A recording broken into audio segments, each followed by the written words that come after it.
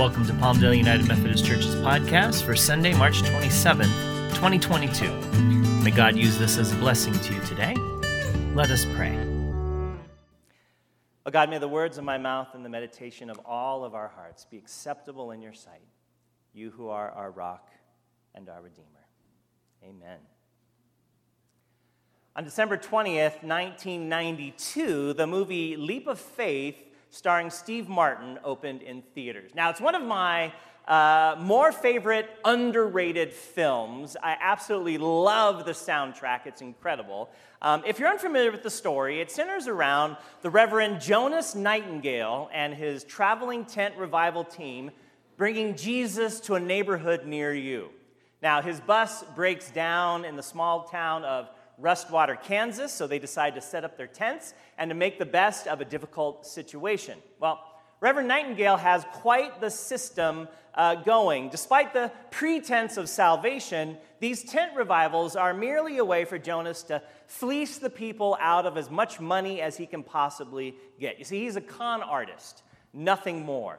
And behind the scenes, they have this high-tech surveillance system, quite a few tricks up their collective sleeves, including a crew that's planted in the audience to spark revival and giving. Deborah Winger plays the Jonas's chief partner in crime, who's behind the scenes in charge of the entire production. Well, Jonas awes and inspires the crowds as he shares things that seemingly only God would have known, but thanks to the help of their backstage technology, and in case you can't read the screen, at the bottom it says, Row G, Seat 3, blue-haired woman, arthritis. Right? They got some information as they overheard people talking on their way in. Well, Reverend Nightingale knows how to work a crowd, and the common folk of Rustwater, Kansas are none the wiser, willing to empty their pockets for this amazing, and I'll put it in air quotes, man of God, right? Now, there's a lot more to the film than that, of course, including a very skeptical sheriff played by Liam Neeson. But, that's often the reputation that the church has when it comes to asking for money in the eyes of many, right? The outside community is often quite skeptical. Of course, thanks to years of televangelism and many of the scandals that the church has had where some pastors are getting rich off their unsuspecting followers, absconding with the money, or just saying it's going to one place, but actually it's going to their own pockets. Welcome to the fourth week in our Lenten series entitled Before All Things, and in this 6 weeks in the Christian calendar known as Lent, as we're preparing for the celebration of Easter. It's a time when people examine their relationship with God, their personal devotional life. They work on habits and practices, spiritual disciplines that might help us better live into the life of faith that we want to have.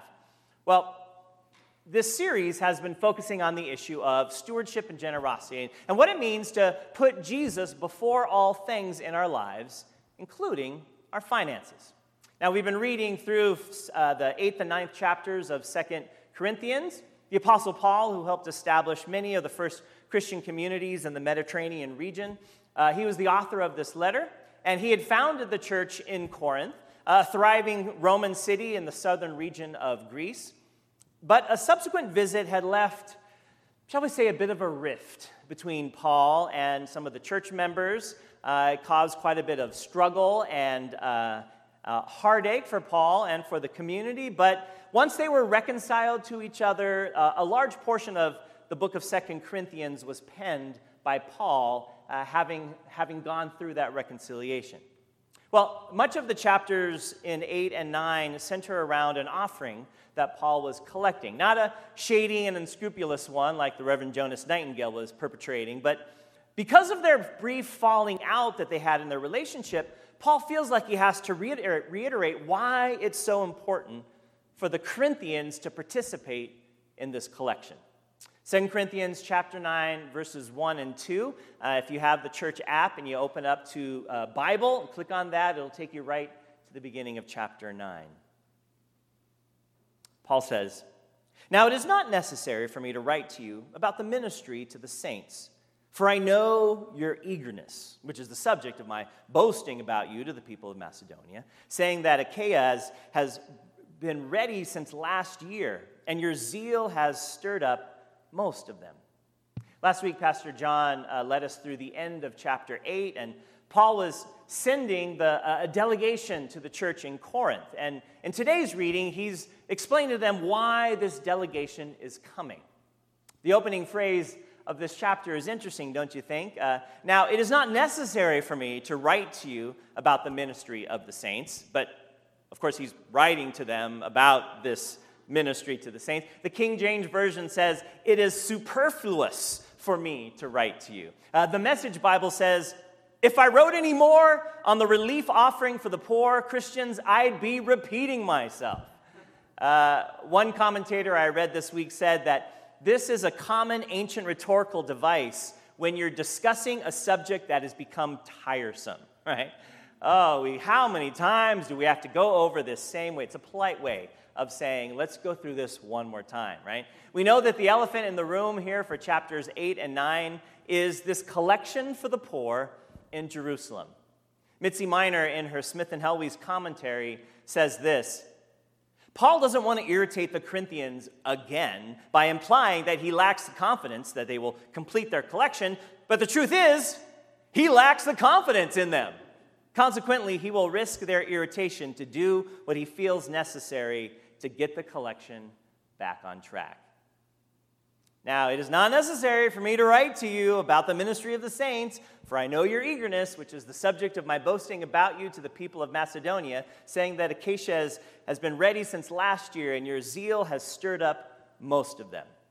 Well, evidently, Paul took the liberty to boast about what possibly could have been the original eagerness of the church in Corinth to contribute to the saints, to the collection going to the church in Jerusalem, which in turn, that fueled then the Macedonians to give beyond their means and an incredibly generous outpouring, despite their poverty. And we have to wonder, was Paul being ironic here when it came to boasting? Perhaps. Was he giving the Corinthians too much credit? Possibly. Maybe they actually started out strong and enthusiastic for the offering. Who knows? But it seems, however, that Paul is now facing a very sticky dilemma. Verses 3 and 4.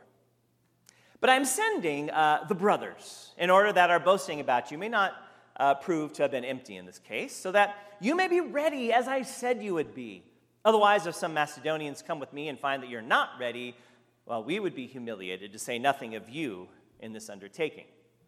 All right, so Paul kind of gives us insight to what the plan is here. The plan is that the Macedonian churches had already completed their share of the collection, and they've selected some representatives who will travel with Paul bearing the gifts. Along the way, they would stop by the church in Corinth to pick up their portion of the gift and their representatives, and then all of them would travel to Jerusalem to present that offering in person to the Christians there. And everyone would come to see the unity of the church, where Jews and Gentiles simply means non-Jews, are sharing in the mission and ministry expenses of the early church. The plan, however, hit a bit of a road bump when Paul and the Corinthians had a falling out. And so the Corinthians evidently stopped collecting. Now, Paul has to be rather blunt. If you're not ready when we come for the collection, that's going to make both of us look bad, says Paul. In a culture dominated by shame and honor, such an experience could have been devastating to Paul's ministry. Mitzi Miner notes that for a male to be dishonored or shamed in this context, he would have had a very difficult time just functioning in the culture.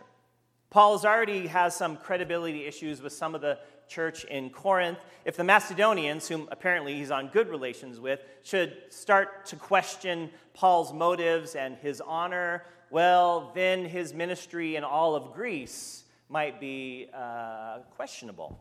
So, not to mention how bad this would look for the Corinthian church themselves, especially in the eyes of their brothers and sisters in Macedonia that have been doing more than their share to contribute to the needs of the saints.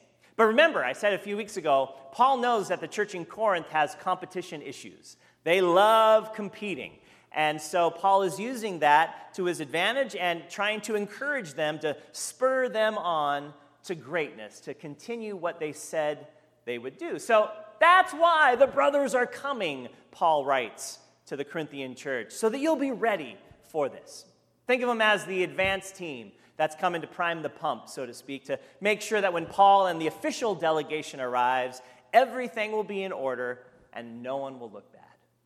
Verse 5. So I thought it necessary to urge the brothers to go on ahead to you and to arrange in advance for this bountiful gift that you have promised, so that it may be ready as a voluntary gift and not as an extortion. You remember that bountiful gift that you promised, Paul says? Yeah, well, you want to be able to give it voluntarily, right, out of compassion. You don't want to have to give it begrudgingly, almost as if it was extortion. And Paul is working his audience here. He knows who he's speaking to. It's supposed to be a gift, right? It's all about grace, not greed. And you've already promised to give it. Paul knows they just might need a little extra encouragement to get across that bridge, so to speak. And you know what? Spoiler alert, they came through with flying colors. In his letter to the church in Rome in chapter 15, Paul writes this: "At present, however, I am going to Jerusalem in a ministry to the saints for Macedonia and Achaia have been pleased to share their resources with the poor among the saints at Jerusalem. They were pleased to do this, and indeed they owe it to them. For if the Gentiles have come to share in their spiritual blessings, they also ought to be of service to them in material things." So they did it. The Corinthians came through. Just as a reminder for your geography, Corinth was in the lower region, the southern region of Greece, known as Achaia. Now, with that out of the way, Paul gets to the heart of his message in chapter 9, verse 6. The point is this: the one who sows sparingly will also reap sparingly, and the one who sows bountifully will also reap bountifully. Each of you must give as you have made up your mind, not reluctantly or under compulsion, for God loves a cheerful giver. And as Inga said, God is also a cheerful giver, God's self. I mean, there's so much good stuff here in these few verses, right? We have to remember that in the ancient Near East, they were an agrarian society. And sowing and reaping were everyday occurrences. When it came to sowing, the most common way of planting was known as broadcasting seeds. I love this painting by Van Gogh called The Sower. A farmer is carrying a bag of seed over by his abdomen, and he takes his hand and then he just scatters it as far as it would go. Jesus even told a parable about the sower and compares the sower to the kingdom of God, a farmer broadcasting the seed far and wide. Because everyone knew when it came to sowing, more is better, right? You can't be stingy when it comes to seed. The more you sow, the more you'll eventually reap. It's just pure math, right? More seeds mean more chances for growth and fruitfulness. This is perhaps the most familiar portion of chapters 8 and 9, and many of us have heard this sowing sparingly and bountifully verse. But now we get to see the context in which it was written. That Paul is shepherding this church in Corinth. They've already promised to share in this mission and ministry of the early church, and yet they've failed to bring it to fruition. So are you going to sow sparingly or bountifully, Paul asks them. But as important as Paul feels about this offering, right? Not only to the church at large, but specifically to the Corinthians, because it will become an expression of their love. It'll be an indicator of their maturity of discipleship. As important as that is, Paul still gives this caveat. But each of you must give as you have made up your mind, not reluctantly or under compulsion, for God loves a cheerful giver. Right? There's no arm twisting here, no guilt pressuring. They have to decide for themselves how much to give. It's between you and the Holy Spirit. Last fall, 80 of us participated in an online generosity survey, and throughout this series, I've been sharing some of the results of that inventory. One of the questions asked, in your life, has anyone modeled what it means to be a generous person? 81% said yes, which is awesome, but that means that about 20% of us have either said no or not sure. Having someone model generosity is crucial for our own practices in generosity. right? If we haven't seen someone that we know and love and respect be generous, it's that much more harder for us to do the same. And so when it comes to making up our own minds and choosing to give cheerfully, not reluctantly, our past plays a huge role in our current and future actions. Another question in the inventory was a statement that said, true generosity is a discipline. Now, the options were always, often, sometimes, seldom, or never. 64% of us said always, and 23% of us said often, right? So that's almost 90% of us agreeing that we can't just wait until we feel like giving to be generous, right? Generosity requires discipline, something we have to work at and do on a regular occasion, regular basis. Interesting enough, another question said, true generosity is planned, and again, you have the same options, always, often, sometimes, seldom, and never, but this time, less than half, only 45% of us said that planned generosity is always or often, while 50% of us said sometimes, which is very interesting given the previous question on generosity requiring discipline. Verses 8 and 9. And God is able to provide you with every blessing in abundance, so that by always having enough of everything, you may share abundantly in every good work, as it is written, He scatters abroad, He gives to the poor, His righteousness endures forever. I've said this before, and Pastor John echoed it last week. Paul isn't trying to take the Corinthians on a guilt trip here. He's giving them deep theological truths. Yes, he's talking about this particular offering, but even more deeply, he's talking about what it means to be generous in your entire life, to have a life that's rooted and grounded in God's amazing grace. The word blessing here is the word that we keep seeing, charis, or grace. God's grace pours out blessing upon blessing to us. Each of us receives it without earning it or deserving it. That's why they call it grace in the first place. But it's not like God's grace is an exclusive reward for the select few, right? No, God's blessing enables us to share abundantly in every good work. To share abundantly, Paul says. That's how God operates. That's how God created us to operate. And yes, each of us have to make up our own minds on how much we are to give, and not just our finances, but with our time and our energy and our talents and our bags of Legos as well, right?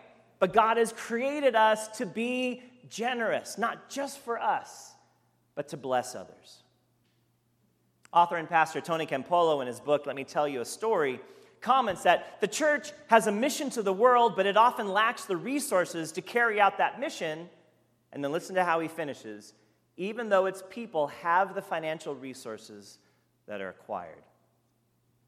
He illustrates this reality by the following true story, and I'll be sharing it from his own words.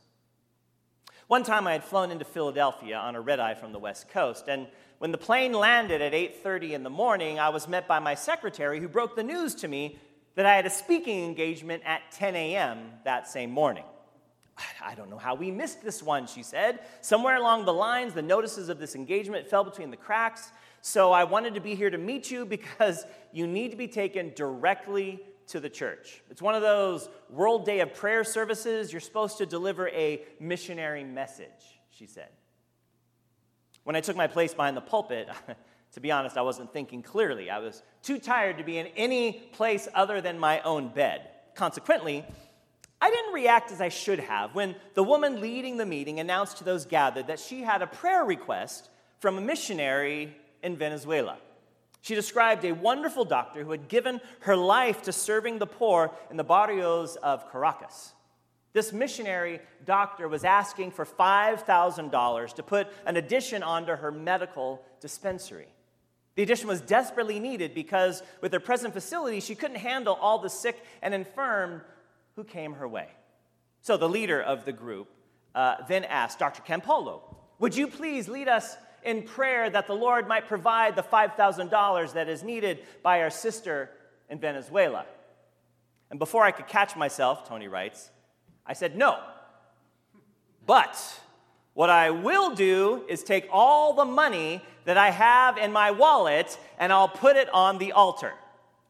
And then I'm going to ask everyone else to do the same. Don't write out any checks. We're only going to accept cash today. And then after we put all of our cash on the altar, we'll count it up, and then I'll ask God to write out a check for the difference. He said it was a good day to pull this off because I only had $2.25 in my wallet. And as I put it on the altar, the leader benevolently smiled and then said, "Okay, Dr. Campolo, we've all gotten the point, haven't we?" And I said, "No, I don't think we have, because I only see my $2.25 on the altar, right? What about you?" And he motioned to that woman. Now, she was taken aback by my aggressive request, but she opened up her wallet and pulled out $110 and slapped it down on top of my meager $2.25. And then I said, "We're on our way. We have $112.25. We're looking for $5,000, and now it's your turn," I said as I pointed to a woman who was sitting in the front pew on my right. She looked around, she smiled a bit, and then she got up and walked to the altar and put her cash on top of ours. And then I got the next woman to do it next to her, and then the next one, and the next one. He says, it took me almost 25 minutes to collect this offering as one by one, woman by woman, came up and placed her money on the communion table. When they had finished laying their money out there, we counted it, and want to guess how much we had? Nope, not $5,000. We had over $8,000. And even then, I knew I hadn't gotten all of the cash. I could see some of the women putting a little bit of meager offerings in there, holding back most of what they had and giving me kind of dirty looks. He says, there wasn't any time for me left to preach. I don't think they wanted to hear from me anymore anyway, so I simply said to the congregation, the audacity of asking God for $5,000 when he has already provided us with more than $8,000. We should not be asking God to supply our needs because God already has. And God, who is able to supply you with every blessing in abundance so that by always having enough of everything, you may share abundantly in every good work, Paul says. As it is written, he scatters abroad, he gives to the poor. His righteousness endures forever. My brothers and sisters in Christ, we were created by God to be a blessing to others. We have been blessed by God in so many ways, and you can just start by looking at the sunrise each morning. Grace upon grace, so that by having enough of everything, we may share abundantly in every good work. We were created for generosity. 2 weeks ago, I shared with you my giving journey, 7 events in my life that have shaped my understanding of money and giving and generosity. And I asked you to start thinking about your own life and some events and experiences that have helped shape you. And so I want you to continue this process. If you didn't start it 2 weeks ago, that's okay. You can start today. So here's what I want you to do this week. I want you to narrow down your list to 6 to 9, okay, 10 if you have to, experiences that have shaped you, and try to think about a variety of ages and seasons in your life. And then as you narrow them down, try to pick, a little from each section and begin to discern what it is that you learned from each of them, right? What was it that it was positive or negative? We could have negative experiences that have shaped us as well. Paul was writing to the church in Corinth some 2,000 years ago. He knew that stinginess and generosity were both spiritual issues. And he wanted to help the Corinthians grow in their own giving journeys. So he reminded them of God's incredible grace in their lives and how that grace and those blessings weren't just to keep for themselves. They were given in order that they might share abundantly in every good work. He wanted them to give cheerfully and without reluctance. But he knew that so many of them had not had generosity modeled in their lives, and so they needed help in order to grow and mature. The same is true for so many of us. It may seem like it's going to take a leap of faith for you to start growing in this area, but rest assured, Paul and God are not Jonas Nightingale, not trying to con anyone out of anything, right? Paul is trying to help us come to understand the incredible joy and blessing that comes from being generous, that each of us can grow in our own giving journey, starting today. As we move closer to Holy Week and to Easter, may we not lose sight of the one who gave all he had for us, Jesus Christ, whose life and death modeled the ultimate in generosity. So shall it be, and may we follow in his footsteps. Amen.